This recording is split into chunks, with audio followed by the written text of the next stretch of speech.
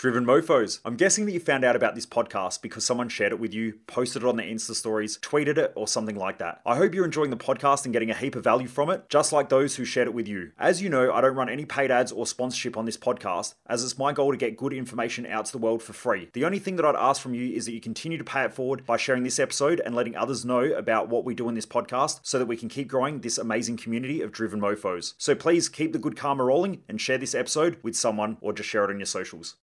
Anxiety can really be one of those things that hold you back, stop you from doing what you want, and can really control your life.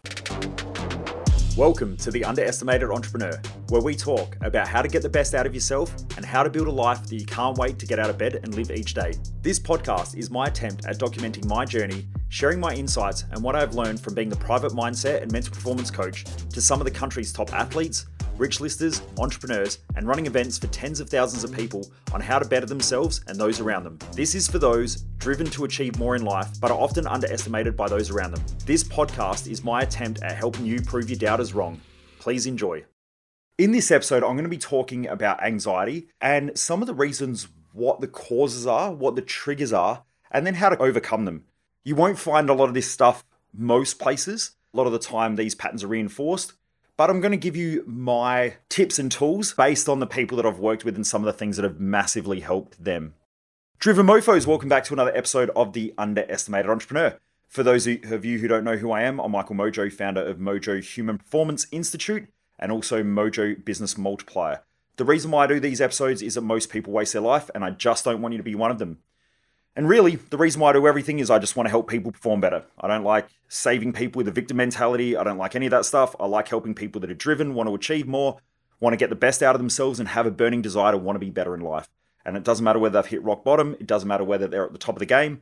I just love helping people that actually want to get out there and want to do better in life. So let's talk about anxiety and some of the people that I've worked with and some of the results that we've gotten. Now, some of this stuff is more clinical from having worked with people. It's not something that you'll go and find scientific literature about, scientific data about.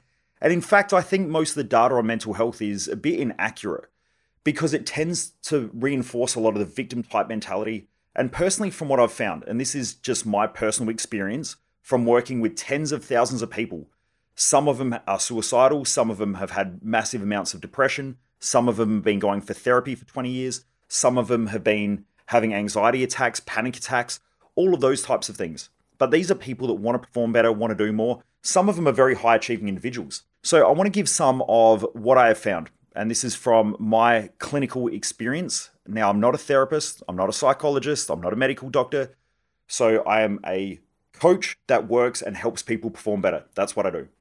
So I don't want anyone to sit there and go, well, you're not a psychologist, you don't know shit, because my results speak for themselves. And I think the people that listen to this would rather get results than have someone who gives scientific literature or data based on a small group of people that are put in a clinical research setting, or they're working with a therapist who has all their own trauma and all their fucking shit that they're dealing with that they haven't dealt with, and then trying to help other people.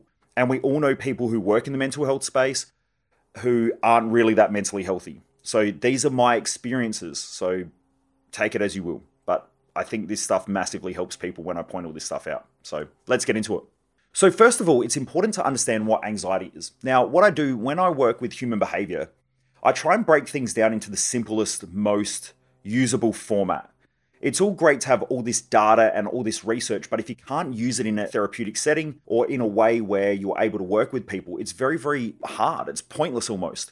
And so there are a lot of good theories out there, and people just say, well, it's because there's a chemical imbalance. Well, that's great, but what caused the chemical imbalance? There's got to be a cause if there's an effect. Now, is it genetic? Were they born with it? That's really, really tough to try and understand unless you're going to do genetic testing. And then from there, you have to find out whether it's an epigenetic problem or whether it's a genetic problem.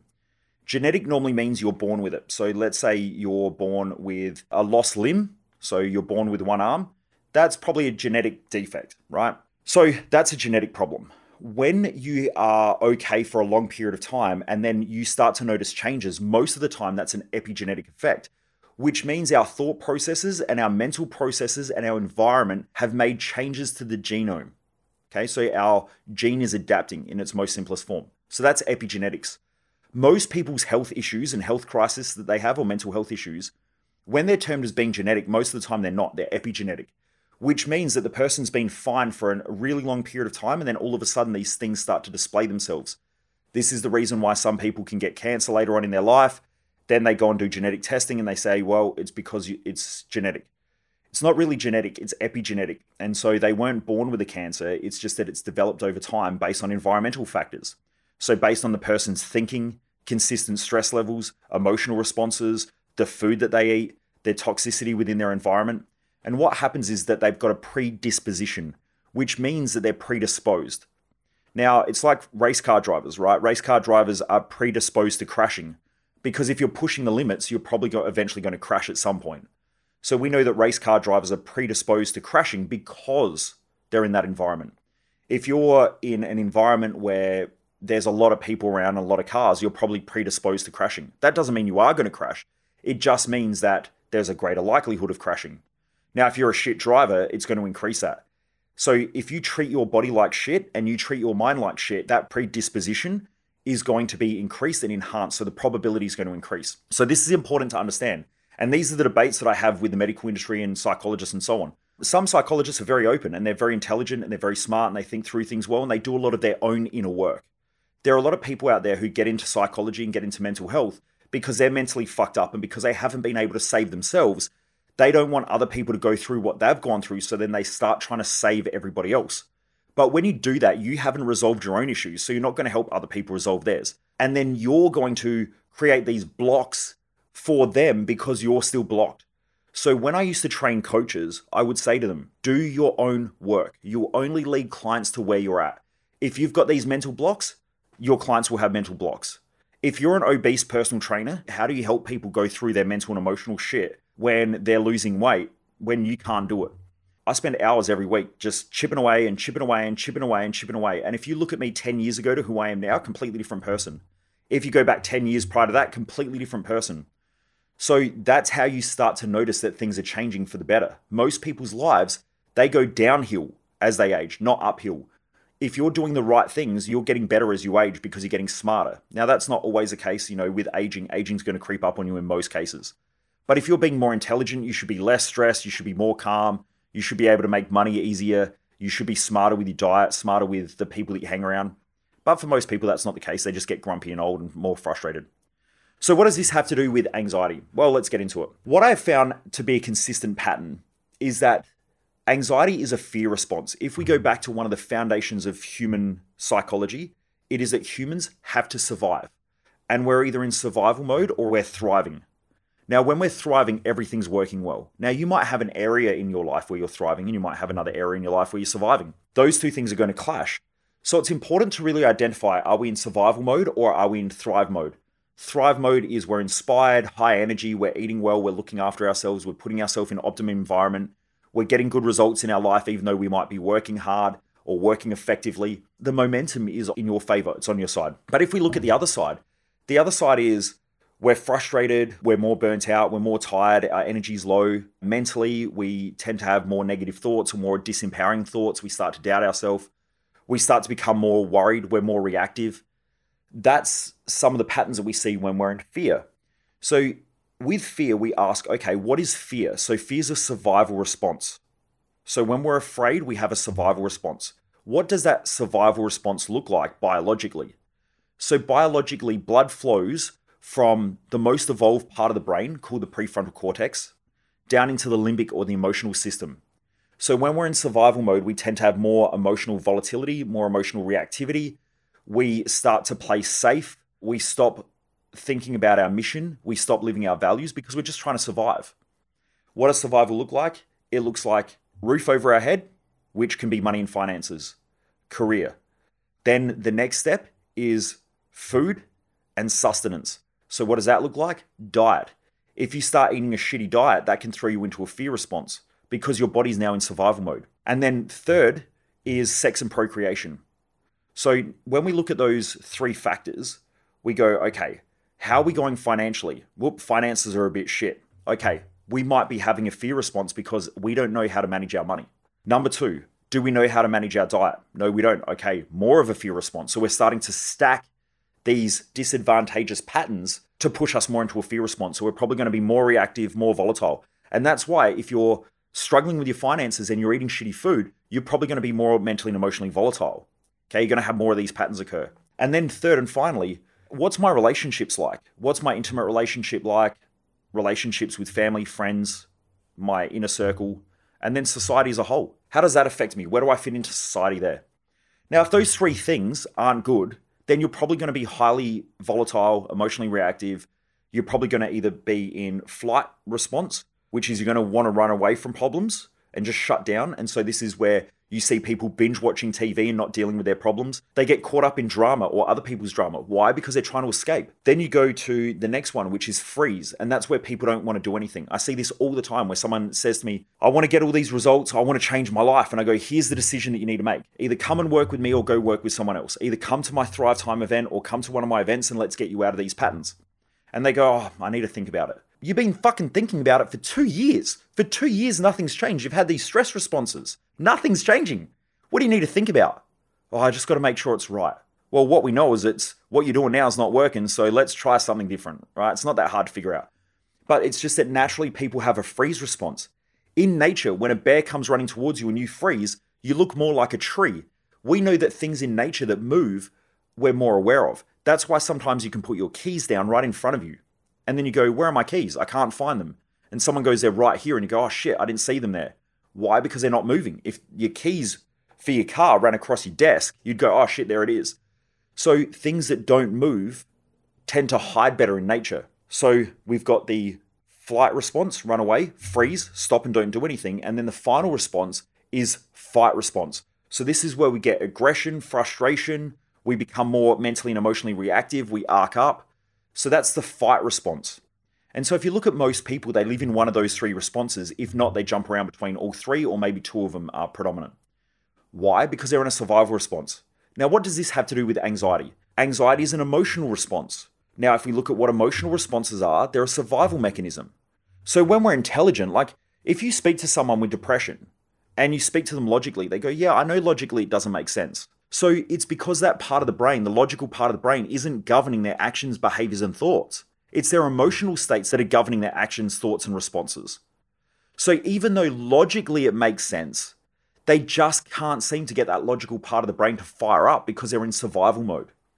And when you're in survival mode, you're going to flight, fight, or freeze. You're going to run away, freeze and not do anything, or you're going to get aggressive and angry and frustrated, and you're going to use your emotions to fight and become reactive. And this is how most people operate.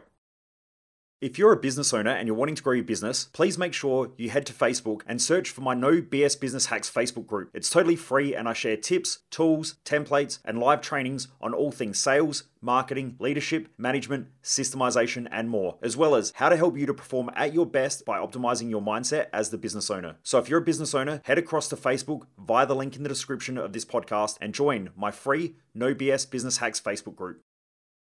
When we're talking about anxiety, the anxiety response is essentially a fear-based response, and it's a survival response. So now what does that mean? That means that we need to go and find the triggers for that survival response.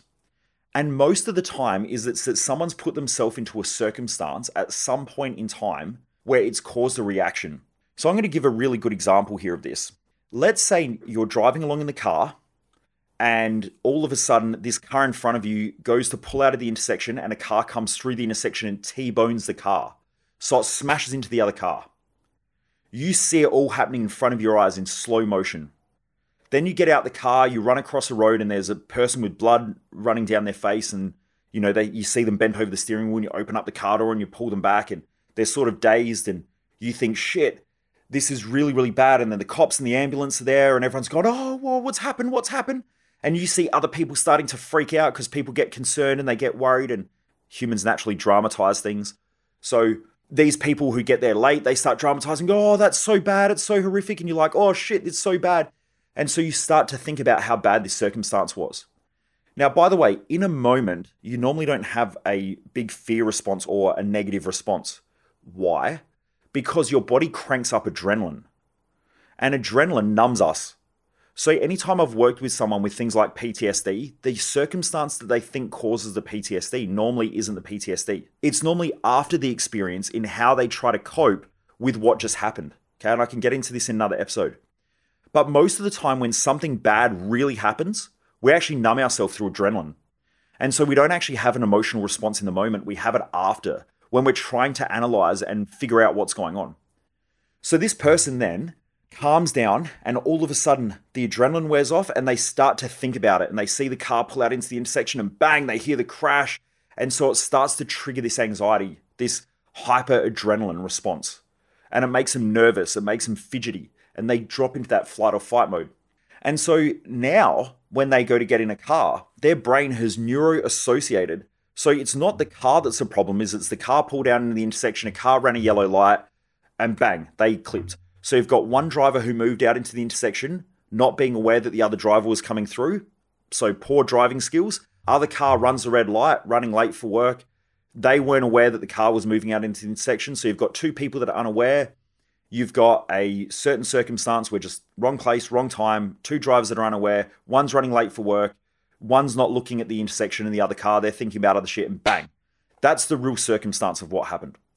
But now you start to think, driving is dangerous because you can have these car accidents.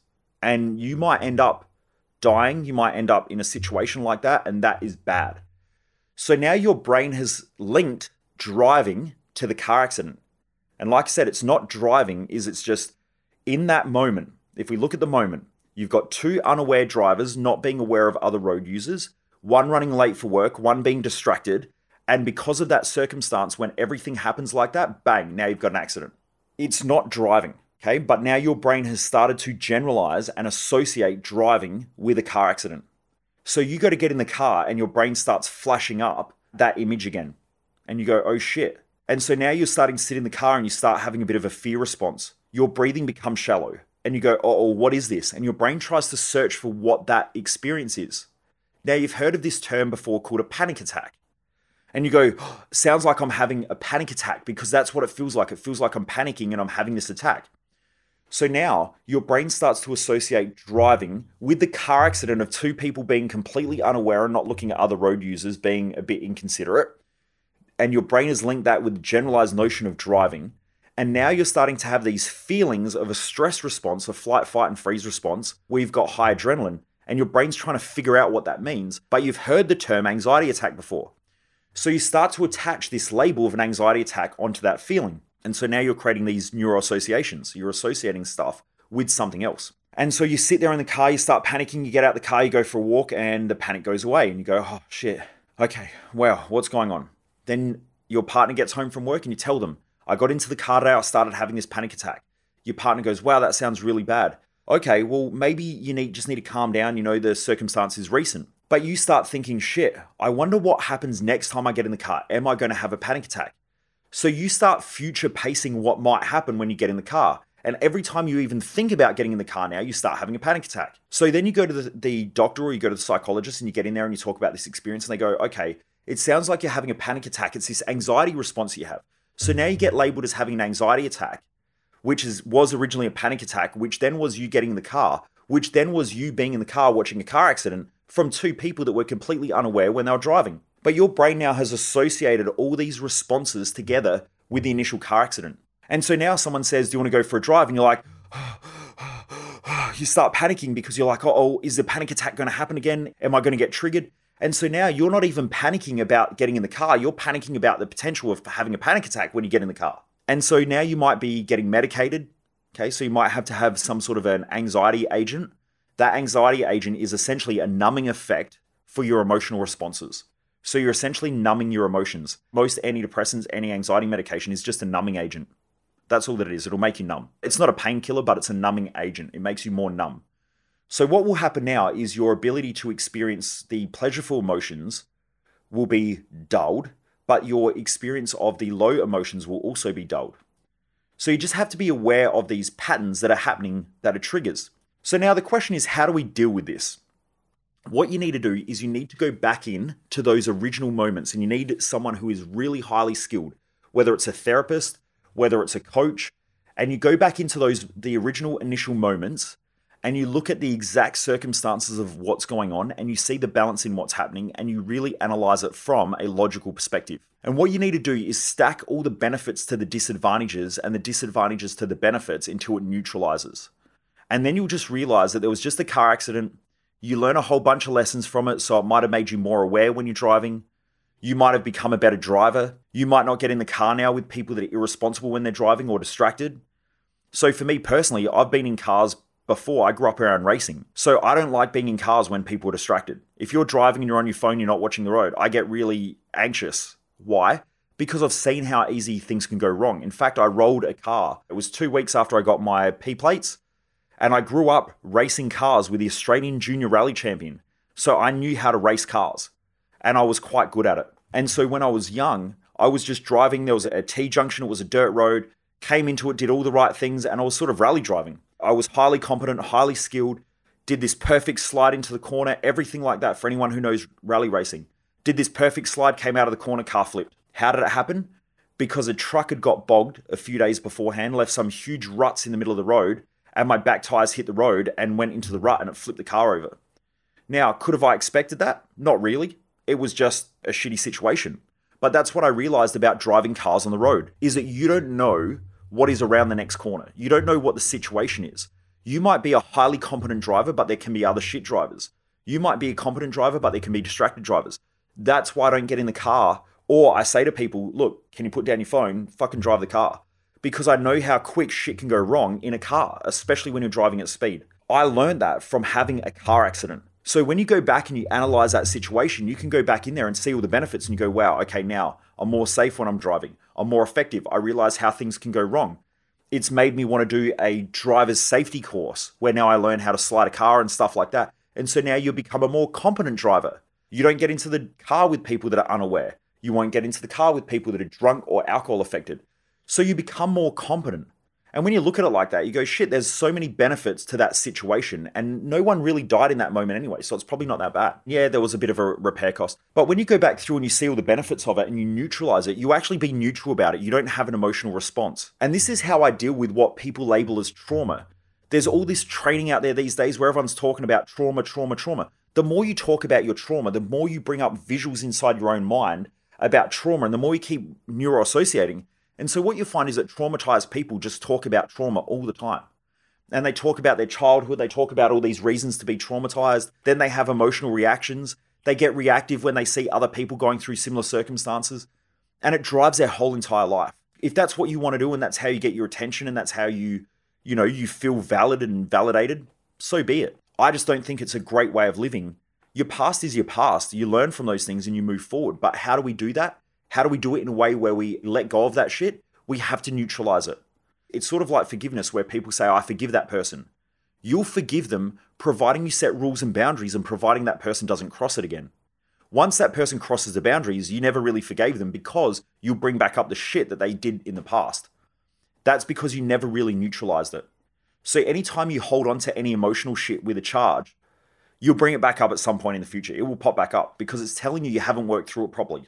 So I like to go back in and I like to neutralize these patterns. When you go and neutralize them, you have no emotional reaction. That's why I can talk about my best friend's 3-year-old niece being killed in a car accident and I have no emotional response to it. Why? Because I neutralize the situation. There's both benefits and there's drawbacks. There's both good and bad. And so I see both sides. It's just a situation that happened and it allowed me to have the life that I have now. If it wasn't for that situation, I might not be where I am today. I don't know. So my point is you've got to go back and neutralize it. This is something that most people never talk about in therapies or any sort of emotional work or mental work. You need to understand how to use charges to create drive, but also how to neutralize shit from your past. If not, the past will keep coming back up in your future in different circumstances. So that's how I deal with anxiety responses. There's a little bit more to it. There's an art to it, just like everything.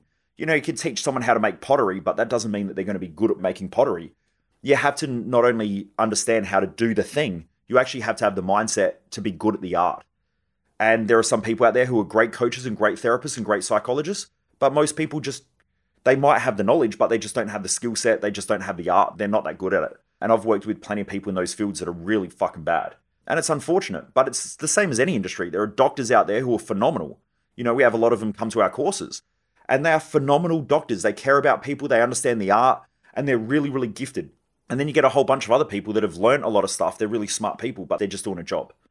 And they don't really care. They just cruising through the motions and it's just work to them. They just get paid a paycheck at the end of the week. I think that's 80% of society. So go and find 20%ers. If you want to deal with any of these patterns, go find the 20% of any industry, pay them well, and get the knowledge so that you can move forward and you can achieve the things that you want. If you hang out with 20 percenters, you'll be a 20 percenter, which means 20% at the top of their game. If you're an 80 percenter, you'll probably be average and mediocre at most things because that's how most people operate. 20% of the world's doctors are amazing. 80% are just doing a job. 20% of psychologists are amazing. 80% are just doing a job. 20% of coaches and mental health practitioners are amazing, and then 80% are just doing the job. If you pay people to just do a job, then you're probably just going to get them doing their job, okay? Anyway, I hope this helps. I hope it gives a bit of an explanation around anxiety from a different perspective. It is a fear response. It normally has a whole bunch of neuro associations where your brain associates other things with the original incident, and then after a while, you just have all these triggers. And for some people, they say, like, I get social anxiety, and they have all these triggers. And that trigger might be because they had an initial response, the person was wearing blue jeans. After a while, blue jeans triggers their anxiety. Then someone has blue jeans and a white shirt, and then after a while, a white shirt and triggers their anxiety because their brain has linked a white shirt with blue jeans and then blue jeans to the original incident. And they don't even realize that now they just have all these triggers that just set them off. Okay, and you've got to be able to work through that as a practitioner or a therapist or a coach or whatever you are. So I hope that helps. Take care, Driven Mofos. Thanks for listening to this episode. If you think this episode is going to resonate with anyone, please feel free to share it with your friends, with your family. I hope it just gives a different perspective. And again, this is from my experience having worked with tens of thousands of people and coaching some of the most successful people on the planet. This isn't something that you'll go and find in a university textbook. I guarantee there's probably some clinical research out there, but I know, having worked with a lot of people who have had these issues, who have been doing therapy for years and years and years, that this isn't common knowledge in the industry. Anyway, Driven Mofos, have a great day. I look forward to you joining me back here once again for another episode of The Underestimated Entrepreneur. Take care, and I'll see you next time.